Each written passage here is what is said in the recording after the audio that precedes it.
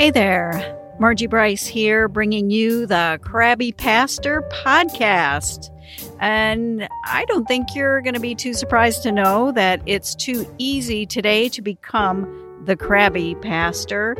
Our time together will give you food for thought to help you be the ministry leader fully surrendered to God's purposes and living into whatever it takes to get you there and keep you there. So we're talking about sustainability in ministry. At this point, I was in seminary, and in fact, I finished in 2005. I was ordained in 2003, and I thought maybe, okay, a ministry opportunity will arise when I get ordained in 2003, and that didn't happen. And then I was out of seminary in 2005, and no church situation that fit really came about. So I was kind of crabby. I was crabby about halfway through seminary when I ran into that master's thesis.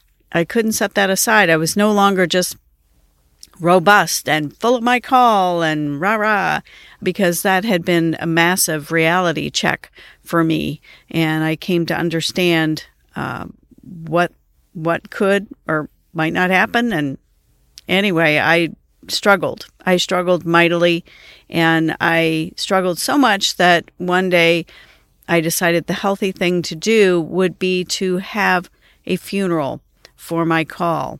So what I did while I was driving in the car on I-69, I had a graveside service for my call. I buried it, basically, and said that's what's seemed to be emotionally healthy for me at that particular moment.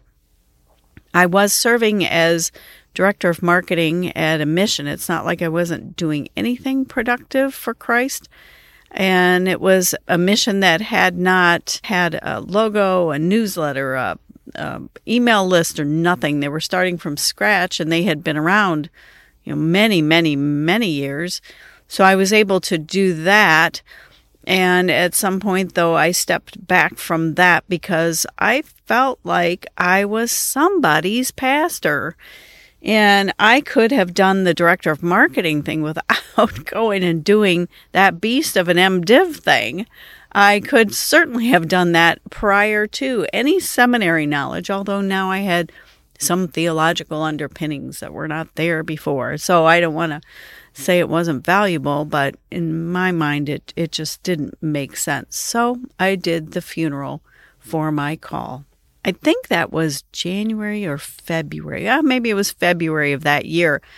And I have to say, then I received a phone call from a United Methodist pastor friend, and we had camped with them every summer for a number of years, and he would always ask, what are they doing with you? What are they doing with you? And I would just kind of mumble.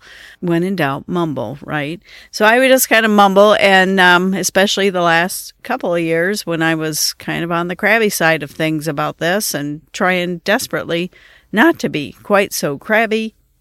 So he asked me in that phone call, when he called me, it was like right at Easter, which I thought, God knew I would think that was hysterical, that I had buried my call and God was going to resurrect it right at Easter. So I did think that was quite comical on God's part, and God knew I would think that way about it. So he said, I have a guy in my congregation that wants to donate this money for ministry. He doesn't wait until he's dead to give the money. He wanted to see it be used for active ministry. And that was the seed money, actually, that was used for my hiring, where I came in on a part-time basis and did some things with contemporary worship and helped with small groups and some visitation. So it was something, and it was a pastoral role. And I guess what I want to say is that it just takes one person sometimes to get things unstuck, doesn't it? Just one person. So as I was serving there, the United Methodist DS, a couple years in, came to me and said, do you want a church? Which I'm thinking, wow, okay, yeah, sure. okay. So she gave me a church that was in great turmoil. They self-described. I didn't know this, of course. You never know this beforehand. But after I got there, they kind of described themselves and said, wow, the DS really sent you into the hornet's nest mess of what we are. And I thought, oh my, alrighty then. So the name of the church was Attica. So I can say I did time at Attica. And I wished I would have thought of that at the time. I could have said I was doing time at Attica, but I didn't. And when I got there, there really was not much percolating there. So they did a Sunday thing and then they all scattered. So I said to them, if we're going down, or maybe I just said it to myself, probably the leadership people, if we're going down here, we might as well go down serving, okay? And I happened to have a couple of people that were interested in a food bank. And since I had worked at that mission, I did have some savvy about where to go for food and those kinds of things, because that mission was a feeding ministry.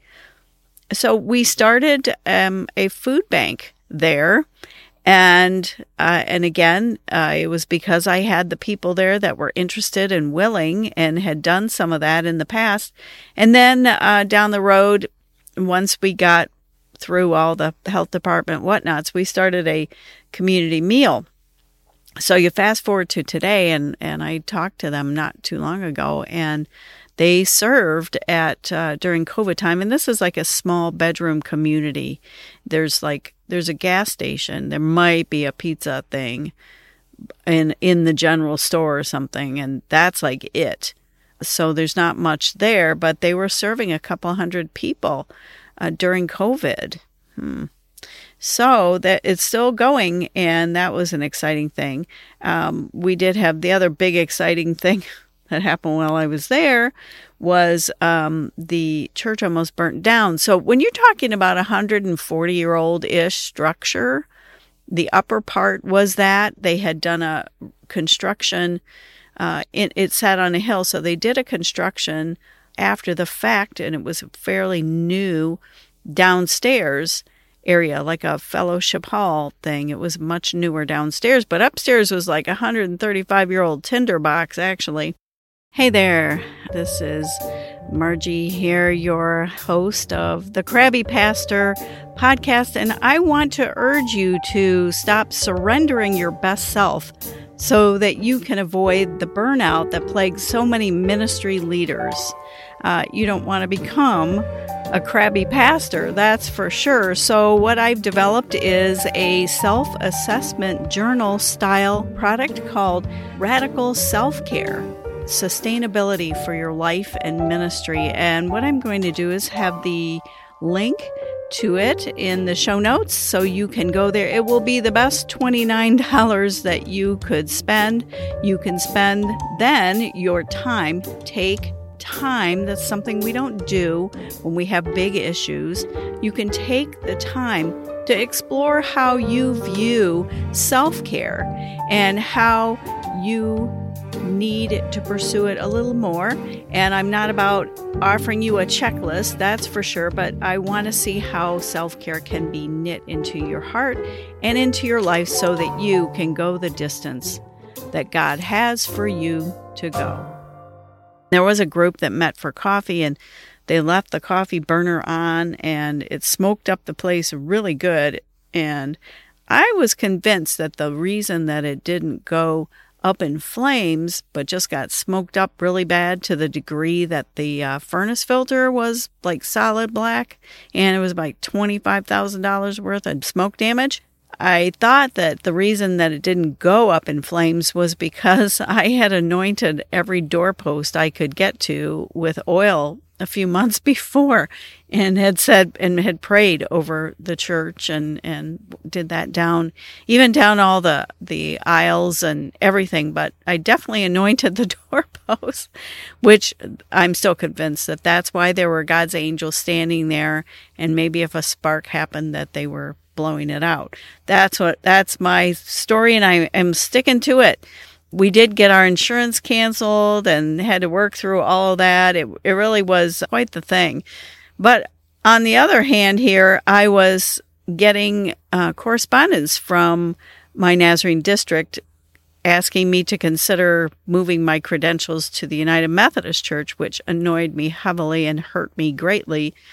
I did go and check into what all that would entail from the Methodist perspective, and they told me I needed 32 graduate credit hours from a Senate-approved school. And I thought, I'm not going to go get another master's degree. So I said, well, I might as well go get a doctorate then. And they said, okay. I was pointing out the ludicrousy of what they were asking me to do. And I kind of pouted about that. And I was crabby about that. And I was crabby to God too about that. And I said, fine. And I would put my hands on my hip. People that know me would know I would do this. Fine. Put your hands on your hip at the same time. If you want me to do more education, then I'm going to have to come up with, there's got to be a program somewhere that's workable, that's doable, and that ignites my passion, because frankly, my passions were not ignited at that particular moment. I was less than thrilled with any kind of doctorate thing whatsoever. So what happened, and actually it's highly connected to what used to be called the Come to the Water Wesleyan Clergy Holiness Women's Conference. And we were given a devotional, which turned out to be someone's doctoral thesis work project. And in there it said she was from Ashland Theological Seminary. So I kind of checked that out, and I didn't even know where it was. It was like 3 or 4 hour drive. And I checked into their programs, and they had one that I thought might work, of course, so of course something comes up. But I have to tell you, I whined the whole way through that. Every time I was scheduled to go out for another session, I would whine to God and say, really, is this really necessary? I mean, I know I'm the queen of overprepared, although I have met some people who are at a higher level than I am on this, but shockingly. But I was just not thrilled about that, but something just kept pulling me, of course, towards that and into that. And every time I would complain and gripe and whine to God about the whole thing, God would show me while I was there. It had to be while I was there. I would have liked the talking cloud. I would have liked, pillar of fire, something. But while I was there, God would show me and just confirm to me that is where I needed to be. And again, what came up again there, I think it was the first thinking class I took. They started talking about, your personal mission statement, your personal, one of those grand self-awareness classes. And I'm not knocking them, mind you, because self-awareness is like really important.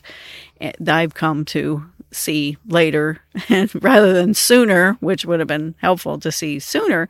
But in that course, they again stressed getting other people with you, getting an accountability group. That the teacher of the class, I don't think he'd mind me saying, Terry Wardle, Dr. Terry Wardle, and he's written some amazing books. Just about anything by him is great. But he was a church planter who just burnt the candle at both ends and ended up with a emotional breakdown. And had he been doing some other things to care for himself along the way, he would say that might not have happened. Especially, I think he had some issues that went undealt with, and it was more complicated than what I'm making it, I'm sure. So, but again, came up this whole thing of you got to find an accountability group, you got to find some people to journey with. And while I had my husband, and in the doctoral process, I had met somebody, especially closer to the end, when you're starting to do your dissertation workshops and those kinds of things, named Cindy, and we were like the two females in the class, so we kind of hung out. I think there might have been, there was one or two others. Now I take it back. But Cindy and I kind of bonded a bit, and we would say we drug each other over the line when we were doing our dissertation. We would call, and it was usually one person's time to whine. I whined about an advisor that seemed to be the comma Nazi, and we were going back and forth about the Oxford comma, and I thought that was ridiculous at this point to be doing that, and I just wanted to be finished, and I had done the work, and now you're barking at me about commas, and she kind of, talked me off of the ledge a couple times, I'm pretty sure. So, but the reminder during that process, again, came to get spiritual companions, to get accountability. And this was kind of at the very, very beginning of the doctoral process. And I tried doing that. I tried finding other women in ministry, other pastors, and in the UM, there's a decent amount. And I tried putting something together, and nobody could come at that time. And it was the same thing. It just didn't seem to be a priority within the females that were clergy that I was connected to. So, at one point I was considering going on a retreat anyway. And I started looking online, and a friend of mine had recommended this local Jesuit ministry area that did retreats. They did silent retreats. I didn't know how well I'd do on that, but then I thought maybe I would do well on that. But as I'm looking at the website, I realized that they also offered spiritual direction. Well, ring a ding ding. I thought, man, all right, okay. I knew I would have to pay for this, and it really was pretty minimal. That was set by each spiritual director, and I had to interview 2 or 3 and then see which one I felt God guiding me towards. But the first one I interviewed was this wonderful, amazing, charismatic Catholic named Kathy. Ooh, charismatic Catholic named Kathy. And she was amazing. And it was one of the best things that I did up until that point anyway, while I was about, halfway through the doctoral process. And I will share more about Kathy, the charismatic Catholic spiritual director, in our next episode. Hey, thanks for listening. It is my deep desire and passion to champion issues of sustainability in ministry and for your life. So I'm here to help. I stepped back from pastoral ministry, and I feel called to help ministry leaders create and cultivate sustainability in their lives so that they can go the distance with God and whatever plans that God has for you. I would love to help. I would consider it an honor. And in all things, make sure you connect to these sustainability practices, so that you don't become the crabby pastor.